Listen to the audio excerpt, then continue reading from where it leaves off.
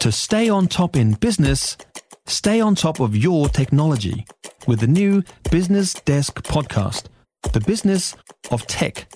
Listen on iHeartRadio or wherever you get your podcasts. Gavin Gray, our UK correspondent, is with us now. Gavin, hello. I'm hoping you'll be able to help us with this. Prince Harry's going to be on Māori TV later this evening announcing... This is weird, isn't it? He's announcing something. Is this weird? Well, this is the way they kind of operate a little bit to try and generate interest and everything. I think lots of people over here, and particularly the royal family, will be very concerned if he starts talking about the wider Commonwealth rather than a personal initiative. Right at the start, when he and Meghan set off on their life away, as it were, from the royal family, he said they would try and speak, to journalists and media outlets that weren't of the mainstream. And maybe that's what he's doing here. But exactly what he's got to say... well, that's something we're going to have to wait for. It comes, of course, as we're all gearing up for the Platinum Jubilee, and a flurry of tweets over the weekend about they won't be on the balcony, and then Harry and Meghan within 18 minutes saying, no, but we are definitely coming with the kids. It all sounds a little bit petty. My sources are saying that they may not be on the balcony for the trooping of the colour celebration on day one, but there may be some sort of a family gathering on the balcony on the last day of celebration. I think that's June the 5th, 6th, and they may therefore be allowed as part of that. Either way, being followed around by a Netflix crew of roughly 20 people filming their every move, courtiers here are worried about their access to the filming. They're going to try and clamp down on where they're allowed to go. Yeah, and meanwhile, this is drowning out all the positive stuff that we should be talking about, like the Queen having this archival footage released. Yes, that's right. An amazing thing. She's actually going to narrate a documentary on the BBC at the end of this month, which basically is a collation of some 400 reels of film privately held by the Royal Collection in the vaults of the British Film Institute. And there was some lost newsreel as well given to the Queen on behind-the-scenes recordings of state events.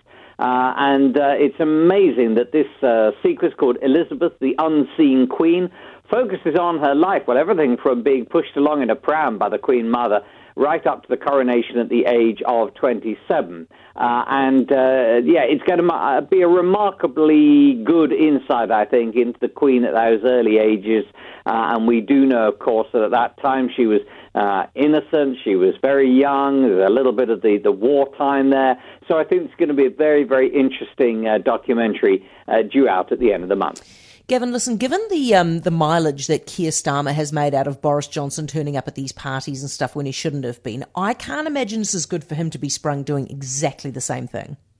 No, well, he's arguing it's not exactly the same thing. He said all we were doing was having a takeaway curry and a beer, socially distanced, in a room at an MP's offices during work. However, it's been revealed in a leaked document that actually the takeaway curry was actually timetabled as something that was going to happen, and that was the end of the working day. And therefore, it looks like it's a social event.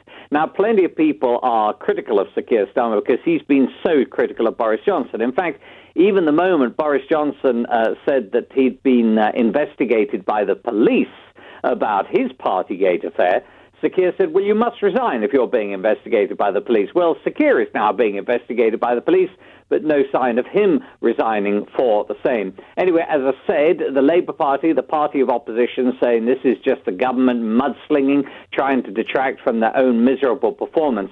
But this is meant to be now a time when the Labour government, Labour Party rather, is really making inroads into the Conservative lead, and I'm not sure it is, and this is going to be very damaging for Sir Keir.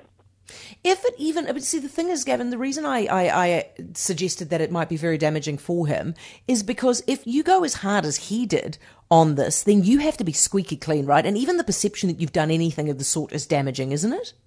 Yeah, very much so. And not just that, but of course, if it now comes out that there's the release of this Sue Gray report into Partygate, in which the Prime Minister is due to be condemned even more about the events that he attended, how could Sir Keir Starmer fully inflict political gain on that if he himself is under investigation. So it's come at a very awkward time for him. And as you said, if you make a squeaky clean image and that image is actually not what it appears, then you're bound to come in for lots of detraction. Some people calling for him to resign now.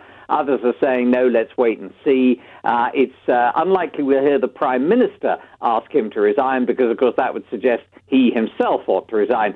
But, gosh, just when we thought we were trying to clear the corridors of powers of gossip and scandal, so another one lands on our doorstep. Totally, Gavin. Thank you so much. As always, Gavin Gray, UK correspondent.